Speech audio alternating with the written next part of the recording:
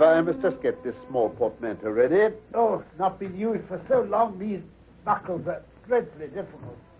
Ah, there you are, my good man. Just give me a hand with this buckle, if you please.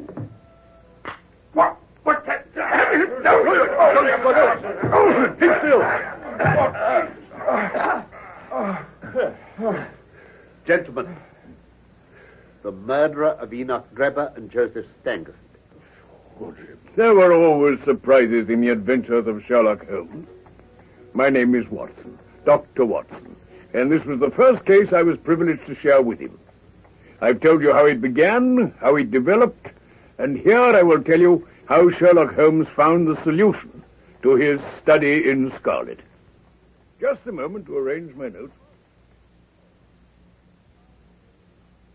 Martinique, Tanzania, Dubrovnik, wherever your vacation plans take you this summer, Barclays Bank International has a special going-away present to make your travels completely free of money worries. Barclays Traveler's Checks. Barclays Traveler's Checks are the closest thing yet to an international common currency, accepted at face value throughout the world. And with over 5,000 Barclays offices around the world, all strategically located to serve you, they can easily be replaced at no cost to you should they be misplaced or stolen. Best of all, they're free at Barclays. As part of Barclays' good neighbor policy, you can get Barclays Traveler's Checks without paying a penny extra for commission. And when you think of all the places you plan to stay, the things you plan to do, and the things you plan to buy, that could come to quite a savings. So before you leave the country, come to Barclays for your free-of-commission Traveler's Checks. Your longest journey can begin with one short step to Barclays Bank, 208 South LaSalle Street, Chicago, and the world.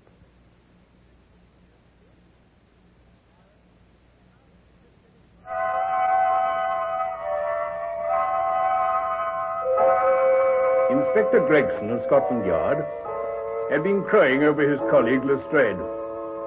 While he, Gregson, had acted so decisively in arresting young Arthur Charpentier for the murder of Enoch Drebber, Lestrade, with the mere duty of questioning Stangerson, the dead man's secretary, had returned to 221B Baker Street with failure written all over his face. But then Holmes and I had been as astonished as Gregson to hear that he had found Stangerson murdered too. Lestrade had brought a box containing 2 pills, which he had found near the body. Exclaiming that at last his case was complete, Holmes wasted no time in feeding one to the poor aging dog which our landlady had asked us that morning to have destroyed. To his dismay, the effect was nil. With his whole case hanging upon the consequences, Holmes proceeded to grind the only remaining pill into some milk and watched anxiously as the dog drank.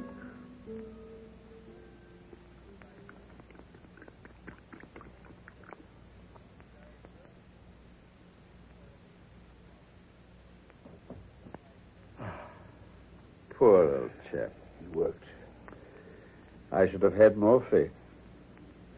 Of the 2 pills in that box, one was of the most deadly poison and the other was entirely harmless. I ought to have known that before ever I saw the box at all.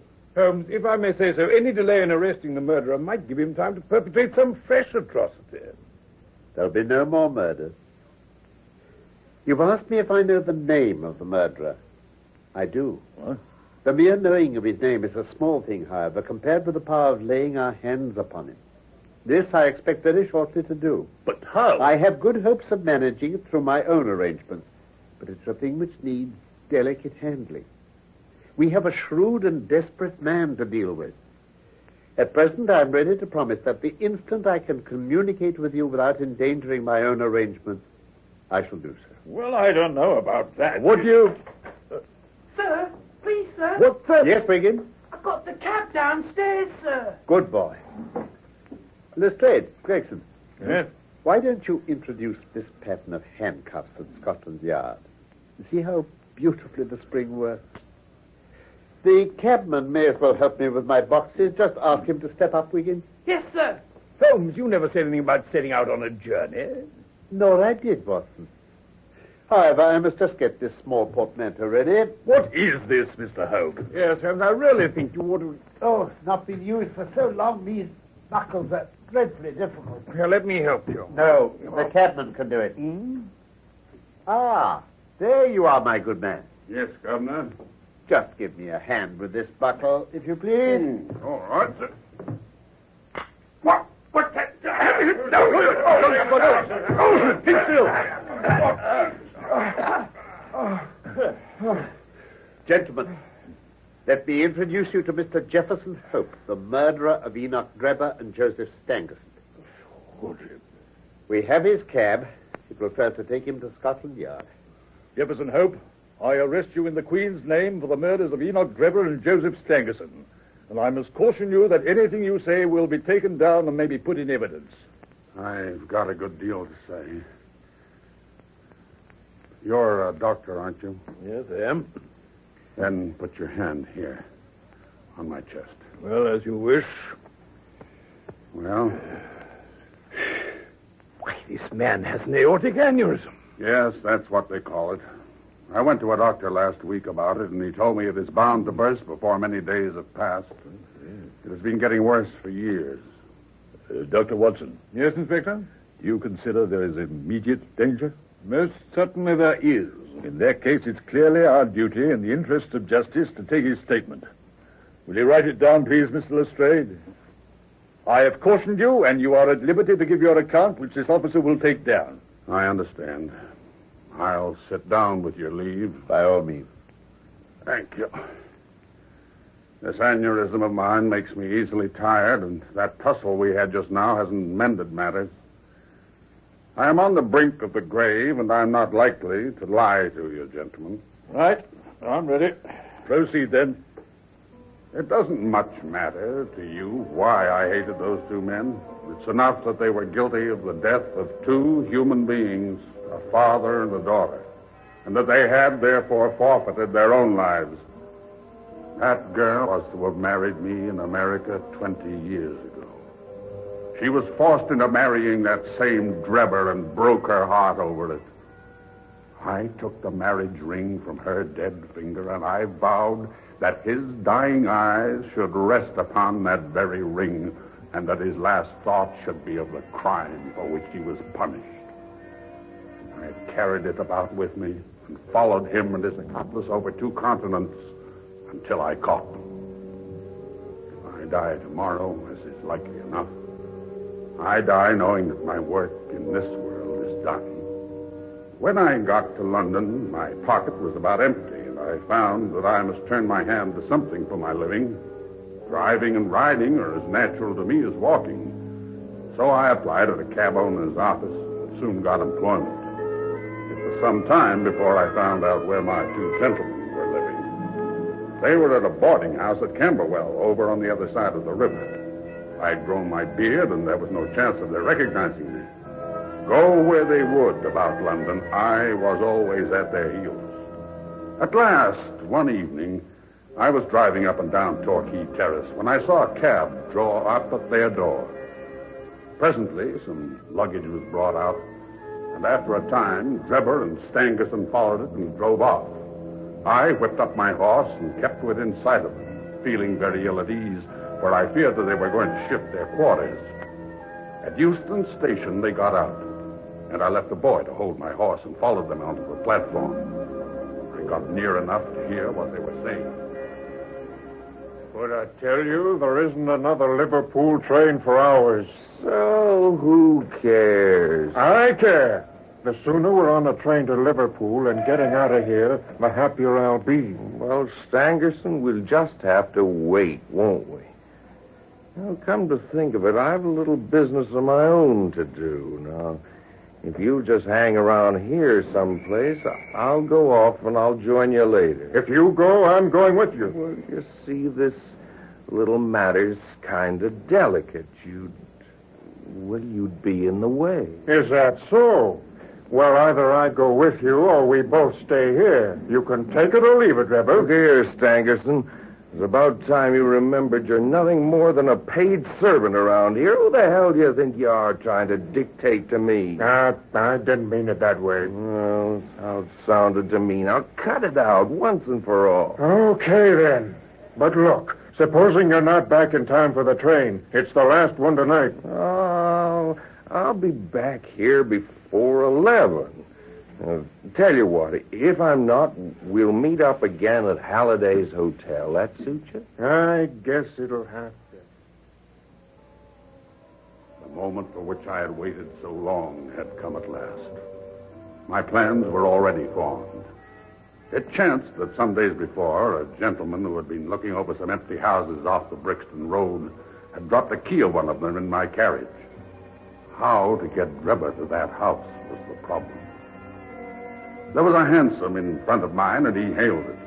I followed it for miles, until, to my astonishment, we found ourselves back in the terrace where he had boarded. I went on and pulled up my cab 100 yards or so from the house. He entered it, and his hansom drove away.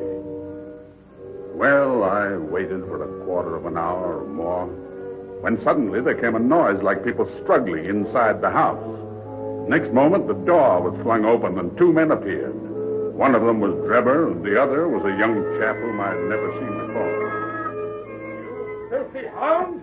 I'll teach you to insult an honest gal. Get your hands off me. If you're not out of this road in 5-10 seconds, I'll lay this cudgel across you so you won't be able to walk. Now, get on with you. Okay, I'm going. Hey, you, Gabby! Yes, Governor? Drive me to Halliday's Hotel.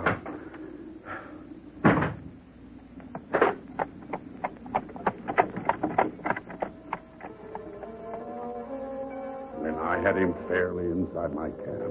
My heart jumped so much with joy that I feared lest at this last moment my aneurysm might go wrong. I was once janitor and sweeper out of a laboratory in the States. One day, a professor was lecturing on some alkaloid which was so powerful that the least grain meant instant death. When they were all gone, I helped myself to a little of it. I was a fairly good dispenser, so I worked this alkaloid into small soluble pills, and each pill I put in a box with a similar pill made without the poison. I determined that when I had my chance, my gentlemen should each have a draw out of one of those boxes while I ate the pill that remained. From that day, I had always my pill boxes about with me, and the time had now come when I was to use them. It was nearer 1:12, and a wild, bleak night blowing hard. My hands were trembling and my temples throbbing with excitement. There was not a soul to be seen. When I looked in at the cab window, I found Drebber huddled in a drunken sleep. Come on there. Come on, wake up. Wake up, I say. What's the matter? Time to get out. Yeah, all right, Cabby. Now, you better follow me, sir. Is this the hotel? Halliday's? Oh, come along now, sir. I'll help you.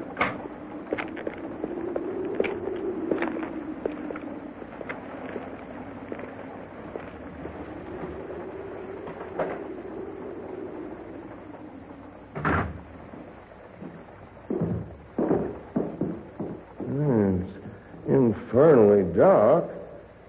Say, what kind of a hotel is this? Oh, we'll soon have a light. Just like this candle. There. Now, Enoch Drebber, who am I? Who? What do you mean? I don't... No. Yes, you dog. I have hunted you from Salt Lake City to St. Petersburg, and you've always escaped me. But now your wanderings have come to an end. No, keep away from me. What do you think of poor Lucy Ferrier now? Punishment has been slow in coming, but it has overtaken you at last. Would you murder me? Who talks of murdering a mad dog? What mercy had you upon my poor darling when you dragged her from his slaughtered father and bore her away? Wasn't I killed her father? But it was you who broke her innocent heart. Let the high God judge between us. You see this box? What is it? What are they? Just a couple of pills. Choose and eat. There is death in one and life in the other. I shall take what you leave. Let us see if there is justice upon the earth, or if we are ruled by chance. Poison. You're mad. I won't do it. Oh, yes, you will with my knife at your throat. Keep away. Now you do as I say. Choose and eat. This way, you have a 50-50 chance. If you don't take it, it'll be my knife and no chance for you at all. Very well. I'll eat. Now, I'll take the other. And we shall see. It doesn't taste. You've got it. You.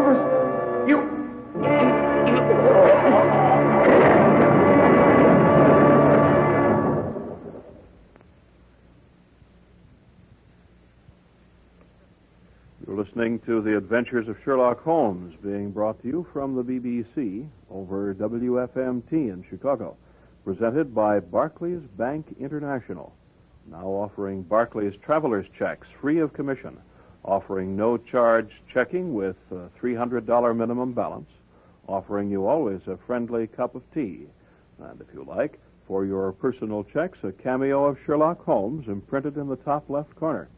Barclays Bank International at 208 South LaSalle. I turned him over with my foot and placed my hand upon his heart. There was no movement. He was dead. The pulses in my temples were beating like sledgehammers, and I believe I would have had a fit of some sort if the blood had not gushed from my nose and relieved me. I remembered a German being found in New York with rash written up above him, and it was argued that the secret societies must have done it.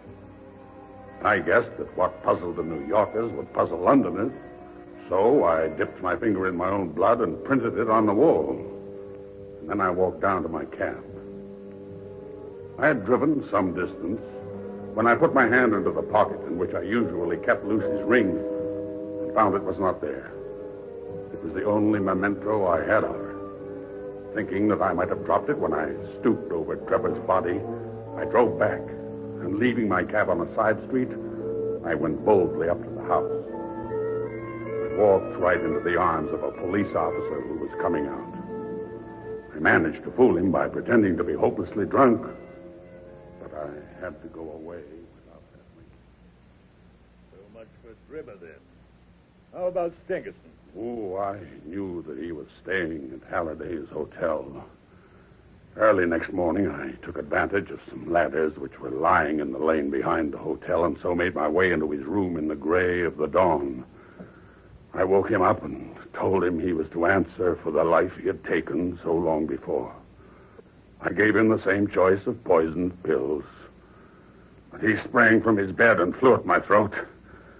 In self-defense, I stabbed him to the heart. I see. You got all that, Mr. Lestrade? Every word. Well, is there anything you'd like to ask Mr. Holmes? There's only one point on which I should like a little more information. Who was your accomplice who came for the ring which I advertised? Oh, I can tell you my own secrets, but I don't get other people into trouble. He had no hand in the deaths of those two men and knows nothing of them. I think we can accept the truth of that, Gregson. Very well, Mr. Holmes.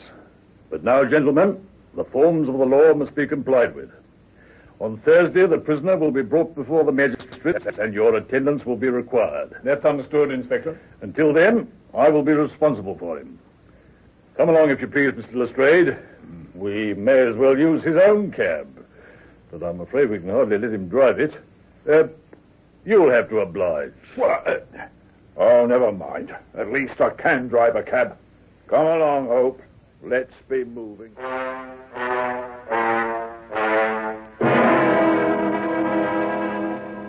Dear Watson, Gregson and Lestrade will be furious about his death. Well, it was better for the poor devil to die in his cell than on the scaffold. His life was hanging by a thread. I fancy they won't see it that way. Where will their grand advertisement be now? How they must have been looking forward to the trial. I must admit it would have been pretty interesting. Never mind. I wouldn't have missed the investigation for anything. There's been no better case within my recollection. Simple as it was. Simple? Well, let me see if I can make it clearer. Now, this was a case in which you were given the result and had to find everything else for yourself. I approached the house with my mind entirely free from all impressions. I began by examining the roadway, and there, as I've already explained to you, I saw clearly the marks of a cab, which, as I ascertained by inquiry, must have been there during the night. Yes, just a moment. How could you know it was a cab and not a private carriage? By the narrow gauge of the wheels. The ordinary London growler is considerably less wide than a gentleman's brougham. I then walked slowly down the garden path, which happened to be composed of a clay soil, peculiarly suitable for taking impressions. There's no branch of detective science which is so important and so much neglected as the art of tracing footsteps. I saw the heavy footmarks of the constables, but I saw also the track of the two men who had first passed through the garden.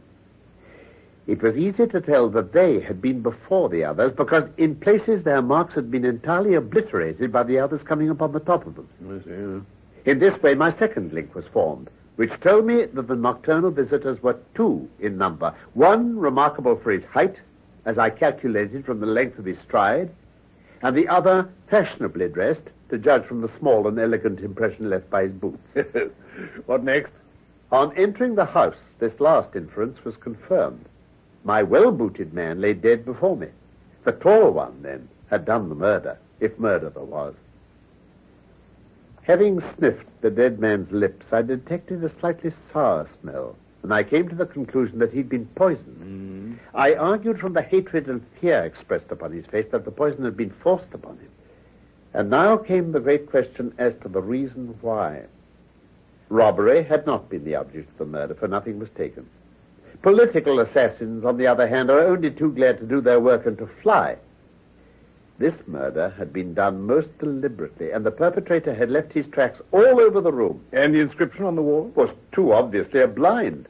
No, it must have been a private wrong, and not a political one, which called for such a methodical revenge. I was inclined from the first to suspect that a woman was in some way connected with it. And finding the wedding ring... That settled the question. However, I proceeded to make a careful examination of the room, which confirmed me in my opinion as to the murderer's height and furnished me with the additional details as to the Trichinopoly cigar. I had already come to the conclusion, since there were no signs of a struggle, that the blood which covered the floor had burst from the murderer's nose in his excitement. I could see that the track of blood coincided with the track of his feet.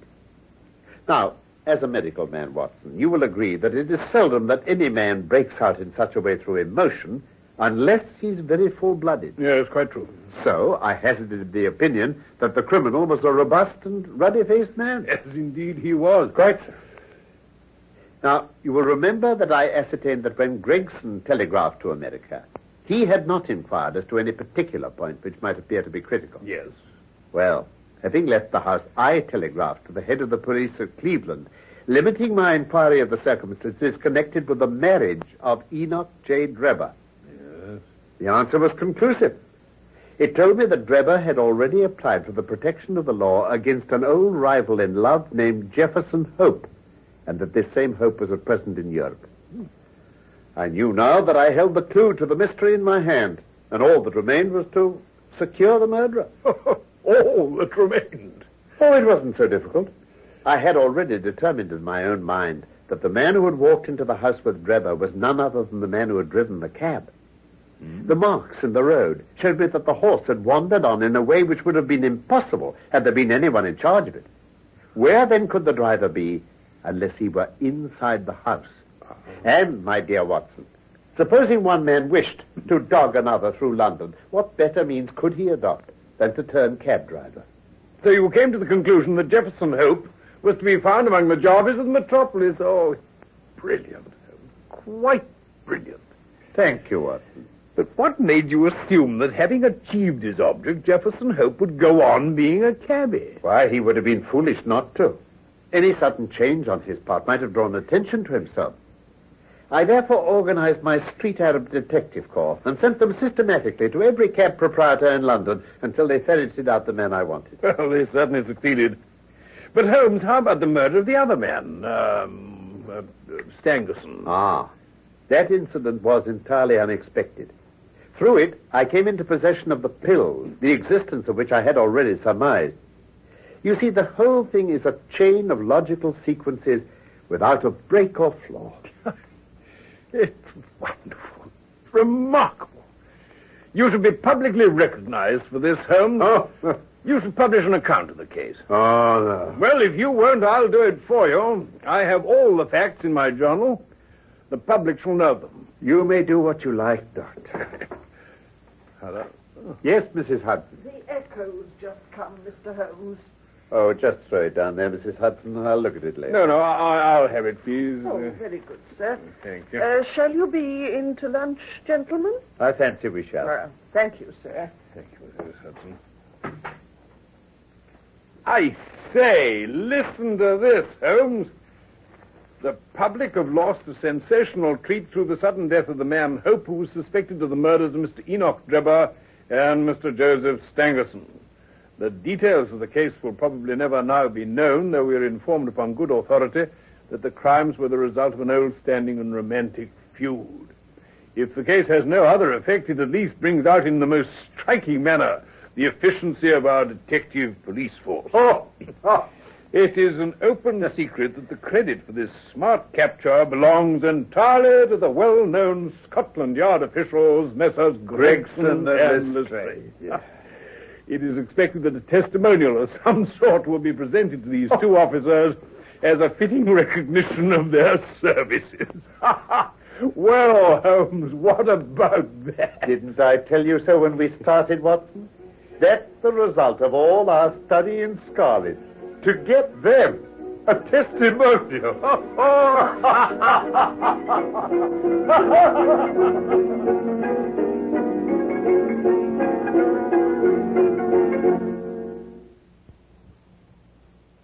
Martinique, Tanzania, Dubrovnik.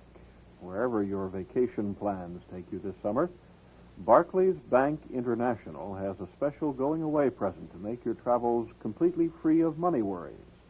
Barclays Traveler's Checks. Barclays Traveler's Checks are the closest thing yet to an international common currency, accepted at face value throughout the world. And with over 5,000 Barclays offices around the world, all strategically located to serve you, they can easily be replaced at no cost to you, should they be misplaced or stolen. Best of all, they're free at Barclays. As part of Barclays' good neighbor policy, you can get Barclays Traveler's Checks without paying a penny extra for commission. And when you think of all the places you plan to stay, the things you plan to do, and the things you plan to buy, that could come to quite a saving. So before you leave the country, come to Barclays for your free of commission traveler's checks. Your longest journey can begin with one short step to Barclays Bank, 208 South LaSalle Street, Chicago, and the world.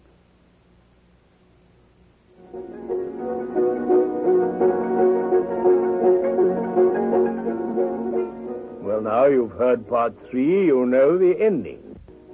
It was one of the stories of Sherlock Holmes from the inspired pen of Sir Arthur Conan Doyle. My real name, is Norman Shelley. My old friend Carlton Hobbs played Sherlock Holmes, and I was Dr. Watson. Michael Hardwick wrote our script for this BBC production from London. And, of course, I look forward to the pleasure of your company again, soon, for more of the adventures of Sherlock Holmes.